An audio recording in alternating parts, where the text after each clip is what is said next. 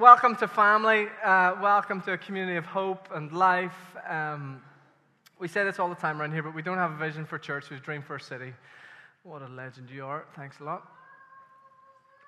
At the life of Jesus, we come to every person and part of our city. A couple of quick things just to let you know about before we jump in this morning. Sunday the 7th of October, in our Sunday the 7th Jericho gathering, we will be doing baptisms. So if you want to get baptized, if you've been thinking about getting baptized, I know lots of you have been asking questions about baptism, can you email laura@laganvalleyvineyard.com.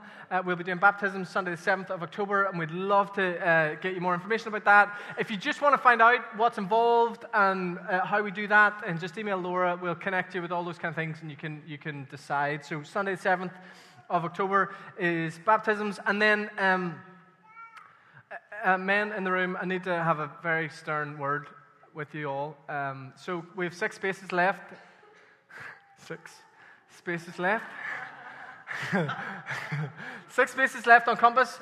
We have a disproportionate amount of women doing Compass this year, and that's really great for them. But lads, you're kind of letting the side down a bit. So we have 6 spaces left. If you've been thinking about Compass, kind of really encourage you. Sign-ups finish this Friday. Email us. We'd love to get you connected, particularly guys. That would be really, really helpful. And I think that's everything I want to say before we jump in. Yeah. So next Sunday we'll be launching Tribes again. Wave at me if you've signed up for a tribe. Okay, right. Most of you need to get moving on that. James is going to explain a wee bit more next Sunday about why we do tribes. But let me just say this, that if this is the only environment where you are engaging with church and you want to grow in your faith, that's not going to work. And I can't probably be more clear than that.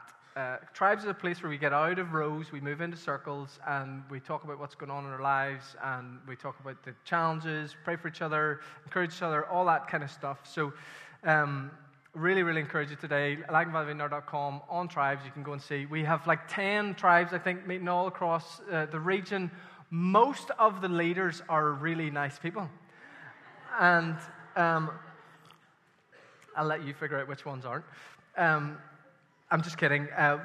The people that are leading and hosting tribes are people that we love and trust, and we'd love you to connect with those. So you can go online, sign up whenever you go home. Tribes is a place for us to journey with other people as we seek to worship and apprentice ourselves to Jesus. Christianity is about worship and apprenticeship, and it only makes sense when we understand both of those things. Worship and apprenticeship. And last week, James did a brilliant job teaching about worship. And the question that he framed that around was really, it's not about if you worship, but what you worship. We all worship. Every single one of us worship. Some of us worship our bodies. Isn't that right, Sam? I'm just playing. But the reality is we all worship. Some of us worship money, that we think that if we could just figure out a way to get more money in the bank account, then our lives and all the problems and struggles and stress and strife, it would go away if we could just somehow find a way to eke out a little bit more money in our day-to-day and our week-to-week. The question isn't if we worship, it's who or what we worship. And life, I promise you, works better whenever you worship someone who can actually deliver on the things they promise. And that person is Jesus. And for us here at the Vineyard, we believe that worship and surrender are inseparable. Gathering here on a Sunday to sing and pray and connect and listen and respond to the Word of God is, of course, worship, but it's kind of a narrow slice of the pie. It's only a part. We truly worship when we surrender our lives to the Lordship of Jesus, willingly inviting Him to rule over and through every part of our lives as King. And our worship is not measured by our emotion or our volume. Our worship is measured by our surrender.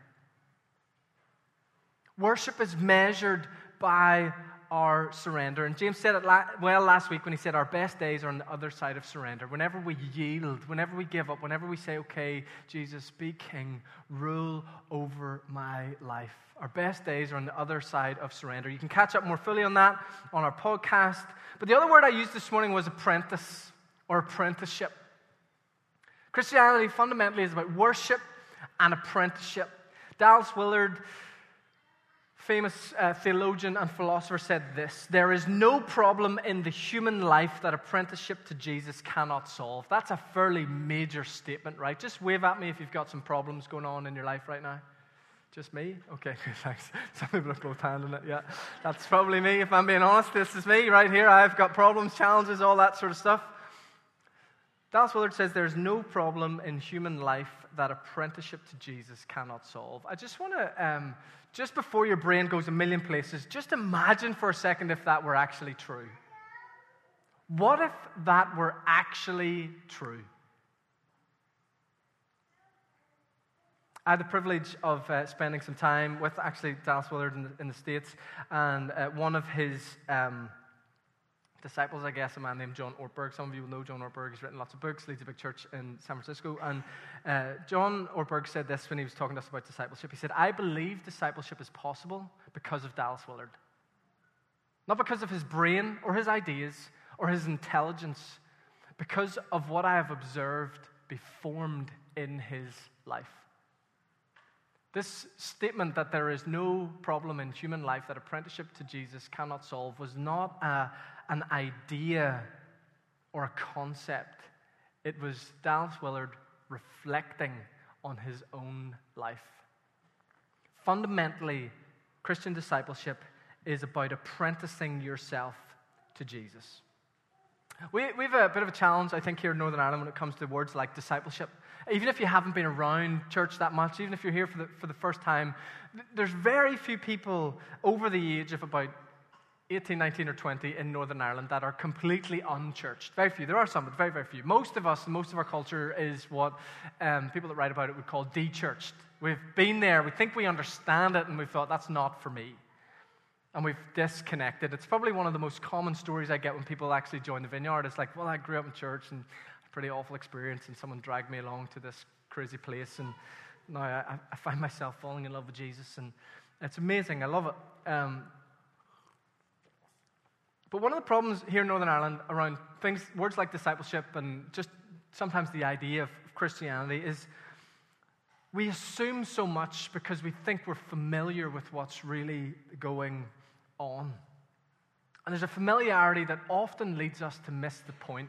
I'll never forget, about a year, I think, after I decided to follow Jesus, I was in a bar in Dromore, and it was kind of big news whenever I decided to follow Jesus, at least in Dromore, because my life was kind of pretty notoriously being lived in the opposite direction. Less said about that, the better. And I was in this bar, and I'd ordered a pint, and I was literally about to put the pint on my lips when an old friend literally fought his way across the bar and grabbed my hand and slammed it down on the bar and said, "What are you doing?" I said, "What are you doing?" And he said, I thought you got good living and stuff. And I kind of played a bit dumb and went, what are you talking about? He said, like the whole, thing. I'm like, I have no idea what are you talking about? Did you not, do that religious thing? And I said, oh, are you talking about Jesus? And he went, maybe. And we had a really interesting conversation about the fact that I now follow Jesus, said nothing about whether I could be present in this pub having a pint with some friends. It's funny how familiarity and assumption can breed all sorts of things that are so far and foreign, actually, to the Scriptures and the story of God. So I wonder what you think it means to be a disciple. I wonder what a disciple is. I wonder how you would finish that sentence. I hope you understand that there is no such thing as a Christian who's not a disciple of Jesus. I hope you understand that. And if that's news to you, you definitely need to sign up to Compass. One of the blessings of living in an increasingly secular age is that we have to relearn the basic of what it means to be Christian. And that doesn't get more basic than discipleship. Or I think what is a better word for us is apprenticeship. So what does it mean to be an apprentice? Well, if I wanted to become a plumber, right, my wife would tell you I had no hope. But just assume for a second that I decided I want to be a plumber. This is what my strategy would be, right? I would find the best plumber I could possibly find. I'd ask around all my friends who are in different trades and things. I'd say, who's the best plumber you know? Tell me who the best plumber you can possibly think of is. And then I would go to that guy and I would say, can I become your apprentice? Right?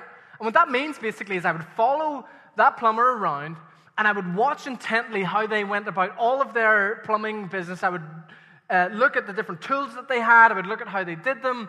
If they were a good, what's the opposite of apprentice? Master plumber? If they were a good master plumber, they would begin to ask me to do little jobs.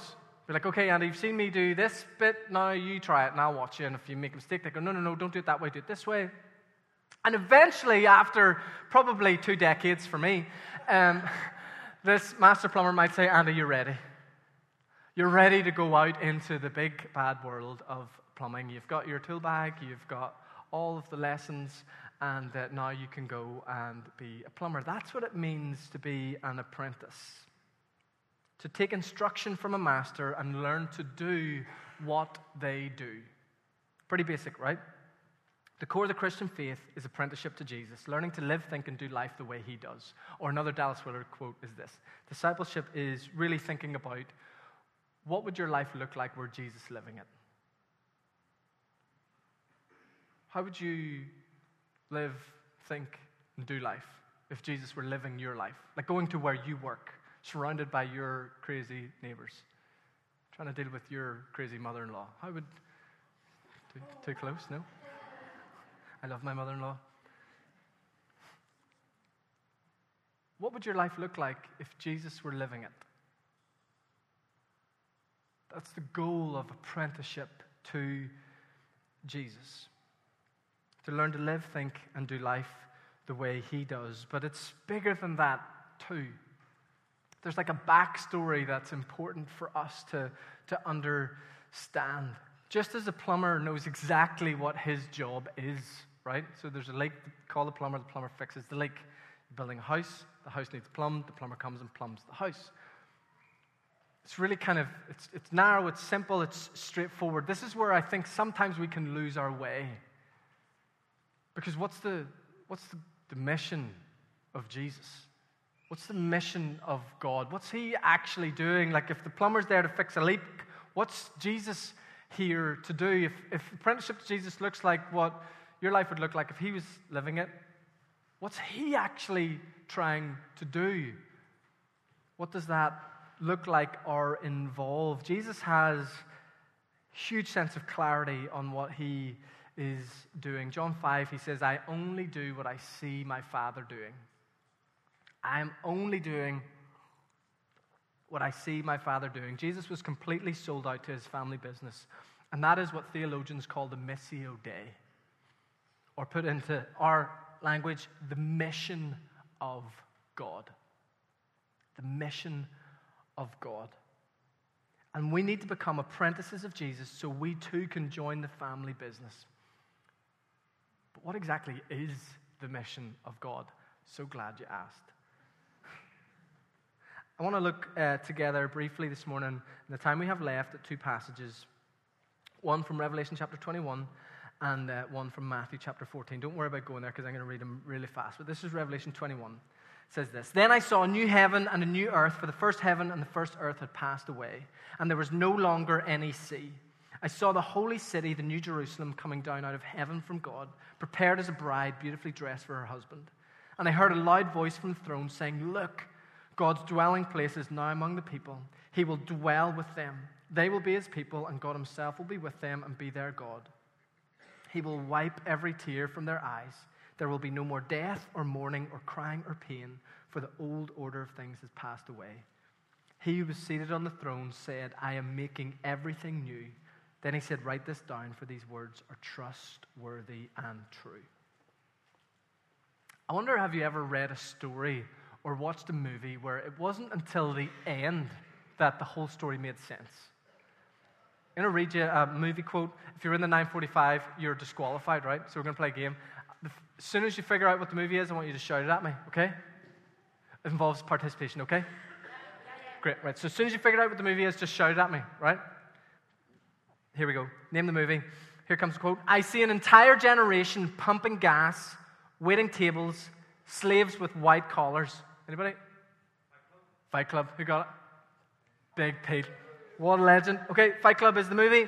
Advertising has us chasing cars and clothes, working jobs we hate so we can buy stuff we don't need. We're the middle children of history, no purpose or place. We have no great war, no great depression. Our great war is a spiritual war. Our great depression is our lives. We have all been raised on television to believe that one day we will all be millionaires and movie gods and rock stars, but we won't. We're slowly learning that fact, and we're very, very annoyed. The actual quote says something else, but you can't read that in a sermon. Of course, it's Fight Club, and this is possibly the most overused sermon illustration in history. How many of you have seen Fight Club? Wave at me if you've seen Fight Club. Lots of you, okay. So for any of you who haven't, right, the end, spoiler alert, at the end you find something out that makes the whole rest of the movie make sense, right? So the movie's about two characters, but at the end you realize it's actually one person who has a split personality thing going on. And the whole movie is really quite confusing until the end, and then you're like, oh my goodness, it all makes sense now. And the second time, for any of you who've watched Fight Club, the second time, it is a completely different experience. The whole way through the movie, from almost the opening scene on the airplane where the two characters meet each other and notice they have the exact same briefcase, you see these signposts to what's really going on through the entire story. That's exactly what's happening here in Revelation 21 and 22. When you read Revelation 21 and 22, the rest of the story begins to make sense. And when you read the rest of the God story with the end in mind, you see signposts all over it. You discover that the point of the gospel and the God story is not heaven when we die. That's not the point. That's not in the story.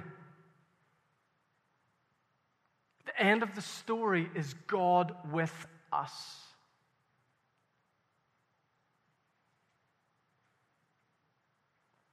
And once you understand the end, you begin to see the signposts through the whole story from the very beginning. Right at the very core of this thing called the mission of God is his desire to be with us and inviting us to join him in making that a reality for the world. And everything that precedes this moment in Revelation 21 is the outworking of this desire in God's heart to reconnect humanity and creation to him. One of the things I love most about this church family is our commitment to the mission of God modeled in Jesus. I love that we care way more about being the church for the city than growing a church in the city. And I hope you understand the difference in those two things. From Genesis 3 through to Revelation 21, the story has always been about God moving towards us. He wipes away every tear. We look forward to a time when there will be no more death or mourning or crying or pain.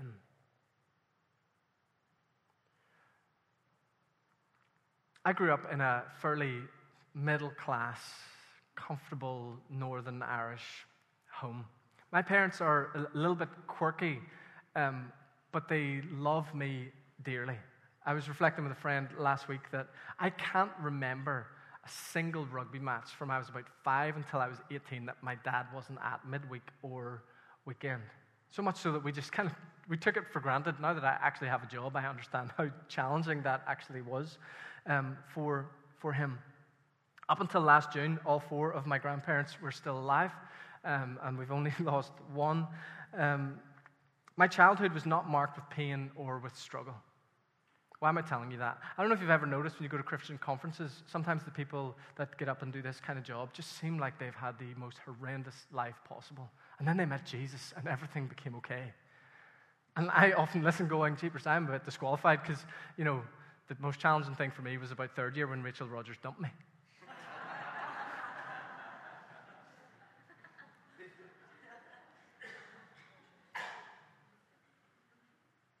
And And when you're in that context and you talk about this picture in Revelation 21 of no more sickness and death and dying and pain, like it's poetic, but it didn't really connect emotionally to me. It wasn't this hope was, I mean, it's great, it's beautiful, but it was kind of, about 4 years ago, 20th of December, I was on the phone one Saturday morning with a really good friend, and the line dropped.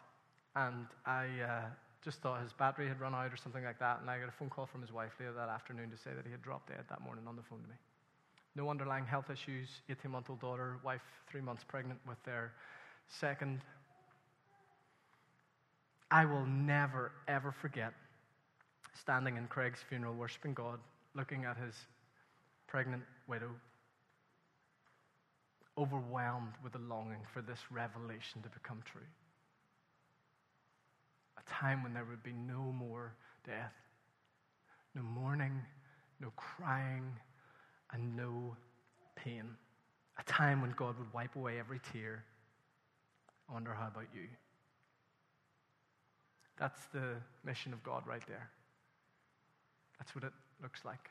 A time when there is no more death, no more mourning, no more crying, no more pain. And that time is coming.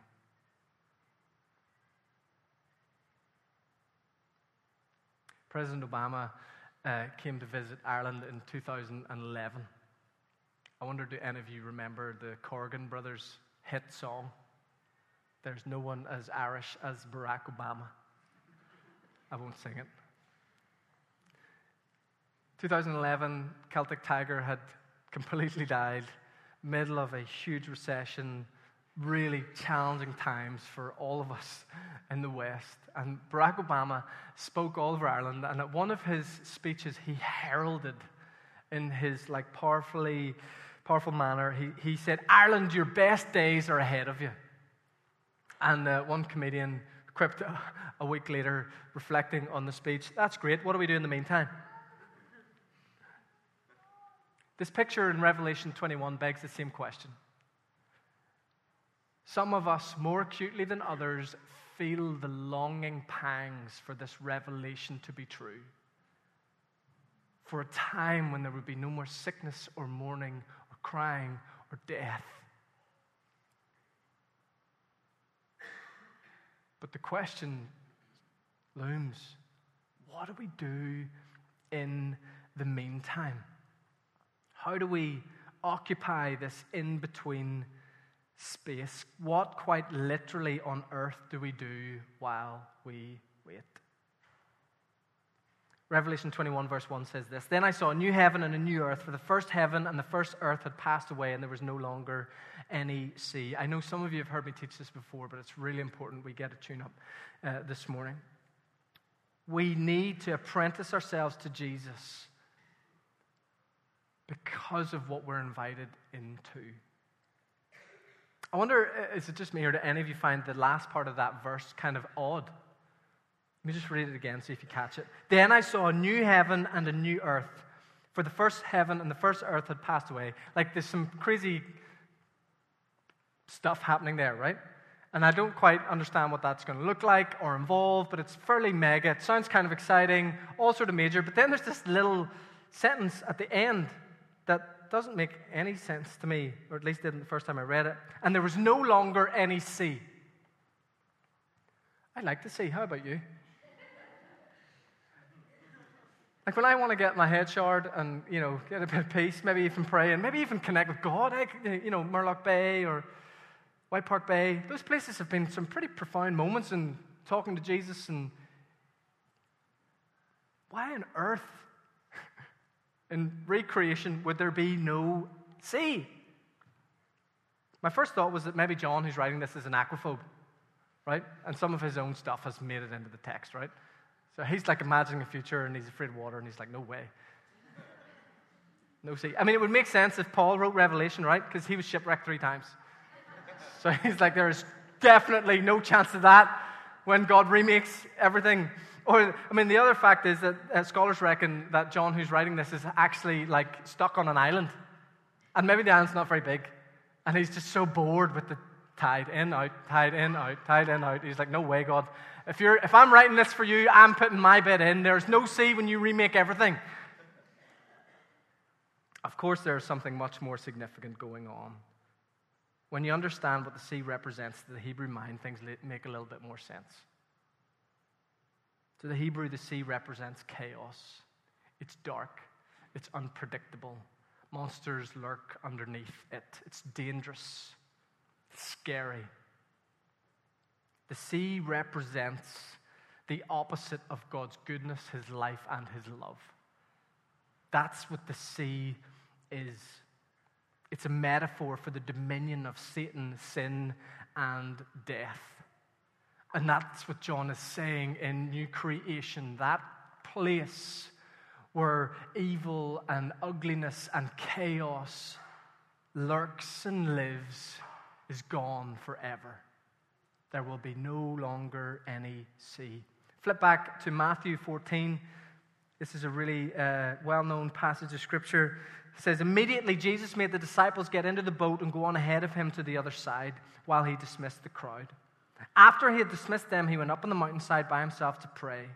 Later that night, he was there alone, and the boat was already a considerable distance from land, buffeted by the waves because the wind was against it. Shortly before dawn, Jesus went out to them walking on the lake. And when the disciples saw him walking there, they were terrified. It's a ghost, they said, and they cried out in fear. Jesus immediately said to them, take courage, it is I, don't be afraid. Lord, if it's you, Peter replied, tell me to come to you in the water. Come, he said. Then Peter got down out of the boat and walked in the water and came towards Jesus. But when he saw the wind, he was afraid and he began to sink. He cried out, Lord, save me. Immediately Jesus reached out his hand and caught him. You have little faith, he said, why did you doubt? When they climbed into the boat, the wind died down, and then those who were in the boat worshipped him, saying, truly, you are the Son of God.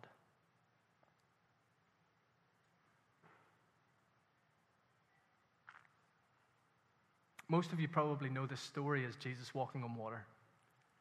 What if the much more profound lesson is Jesus standing on the sea? What if this isn't a moment of Jesus defying gravity, but standing on Satan? Remember, the sea represents the dominion of Satan, sin, and death. That's why in verse 26, the disciples' first thought is this is a ghost or a demon or a boogeyman. This is something that lurks in these kind of places that has come to get us. To kind of bring it home to us, you have to imagine wandering through an ancient graveyard on a really dark, stormy night covered in mist with shadows and things lurking around. And even though you say you're not superstitious, you see something out of the corner of your eye and you're thinking, that's it, I'm doomed. That's what's happening to them on this boat journey. Jesus, in this moment, becomes the physical embodiment of a spiritual reality. Christ having dominion over Satan, sin, and death. The kingdom of God coming to earth. How often do we see miracles and miss their meaning?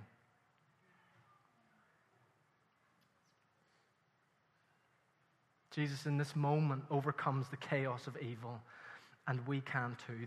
These guys are seasoned fishermen, skilled sailors, battling against the wind in the middle of a storm in the darkest hour of night. It says just before dawn. They've been struggling all night long against this wind, drenched through, exhausted. Can you imagine the moment?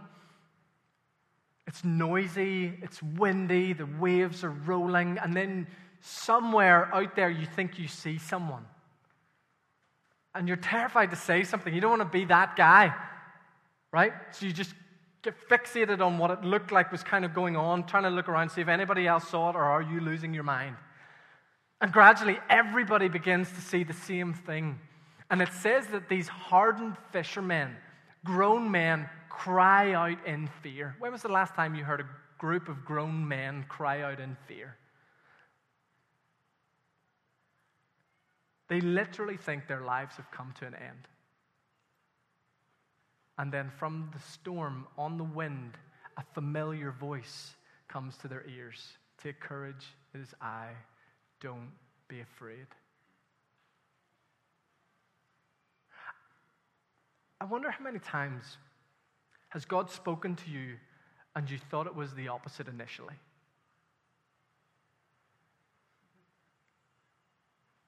You get a sense of something and your first impulse is fear, and so you think, couldn't possibly be God. I want to really encourage you to turn into that voice. Those whispers in your soul that sometimes initially give birth to anxiety. It's just a really funny thing people say all the time whenever they think something isn't God. They say, I don't have a peace about it. I'm just going to be really honest with you. I don't remember a time God spoke to me that I felt peace about it. Usually it's disruptive, it's costly, it involves sacrifice, and usually everything in me wants to go, thank you, I'm out of here. If peace is our metric, I don't know if we hear his voice. They see him in the water and they're terrified, and then his voice comes. Take courage, it is I, don't be afraid. Take courage, it is I, don't be afraid. They realize it's Jesus, and their minds are blown. Like, what is going on here? And if that's not cool enough, verse 28, Peter says, Lord, if it's you, tell me to come on the water. And Jesus looks straight back and says, well, come on then. We usually think of this as like the pinnacle up until this moment of Peter and his great faith, his zealous faith. It's not actually what's going on if you understand how the rabbinical tradition and discipleship worked. You see, whenever Rabbi Jesus invited someone to follow him, Peter, what he was saying was, I believe that you can learn to live my life. Everything that I do is available to you. So Peter, in that mode, apprenticeship, sees Jesus walking on the water, standing on the sea, and says, well, if you, the master, can stand on the sea, then teach me, the apprentice, to do it too. So if it's really you, tell me to come. And Jesus says, well, come on then. Come on then. Not only is Jesus in this moment standing on the sea, he invites those that follow him to get out of the relative safety of the boat and join him there. The sea represents all that is broken in our community. Disconnection with God, relational breakdown in our lives and families, fear, insecurity, depression, loneliness, debt, unemployment, addiction, suicide, greed, the oppression and exploitation of the poor, sickness, drugs, domestic violence, and abuse. That is what the sea represents. All of the evil and ugliness of the world is being made new, and we are not supposed to be passively waiting for that someday to become today. We are invited to apprentice ourselves to Jesus and to learn from him how to stand with him on the sea. Remember, there is no problem in human life that apprenticeship to Jesus cannot solve if we can learn how to join him standing on the sea. Verse 32 and 33 say, when they climbed back in the boat, the wind died down, and those who were in the boat worshipped him, saying, truly you are the Son of God. They didn't say this because he defied science. They said it because he defied Satan. That's what's just been demonstrated to them. You see, there is no Christian conference that can teach you to stand on the sea. There is no book, not even a course. There's only apprenticing yourself to Jesus. Matthew 28, Jesus sends his followers out. And he tells them to go and make apprentices of the world, teaching people to live, think, and do life the way Jesus did. We are literally sent by Jesus to go and stand on the seas of our lives and families and communities. That is what apprenticeship is for. So I wonder this morning, what sea is he inviting you? What sea is he sending you to go and stand on?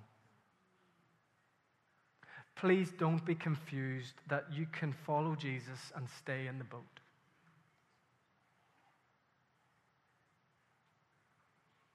When his words come to us, they have this kind of paradox of come and go. Come to me and go to the world. Come to me and go to the world. Learning to hear from God, learning to dream with God, they will all lead you to a moment where Jesus invites you into the impossible. It's basic apprenticeship.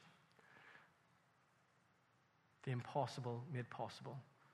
And this is as much about institutions as it is individuals. In fact, the transformation of our city is dependent upon you learning not just to stand on individual seas, but institutional ones as well. So how do we learn to stand on the sea? We've got like 2 minutes. James, can you come on back up? I wonder, do you know that the number of domestic abuse cases reported last year in Northern Ireland was the highest ever on record? Over 30,000 cases were reported. And anybody that works in that field will know that that is the tip of the iceberg. Because there's way more going on than gets reported. We've been talking about this sea, the sea of domestic abuse and domestic violence from the very beginning of our journey here at Lagan Valley Vineyard. And Yvette and her team are working incredibly hard in this particular area. You see, in the end, there will be no sea of domestic abuse or violence. But until that day, we have to listen to the voice of Jesus saying, come and go. I'm sending you to go and stand on that sea. So when you look out across the Lagan Valley area, I wonder, what sea do you see? What seas are present in your life right now? What seas are present in your business? What seas are present in your marriage or your family? What seas are present in your friends? The places that you live.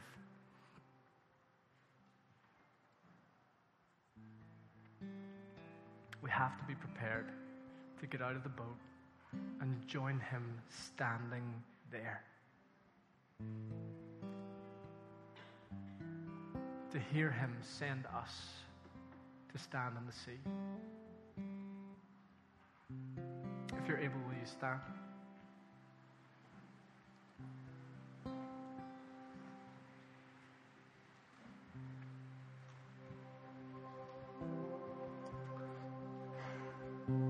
So my question for you this morning is not, is Jesus sending you to stand on the sea? It's, what sea is he sending you to stand on?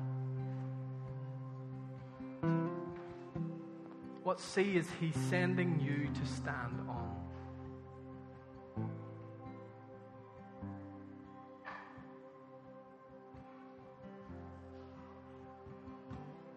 Let's pray. Holy Spirit, we welcome you now. Come.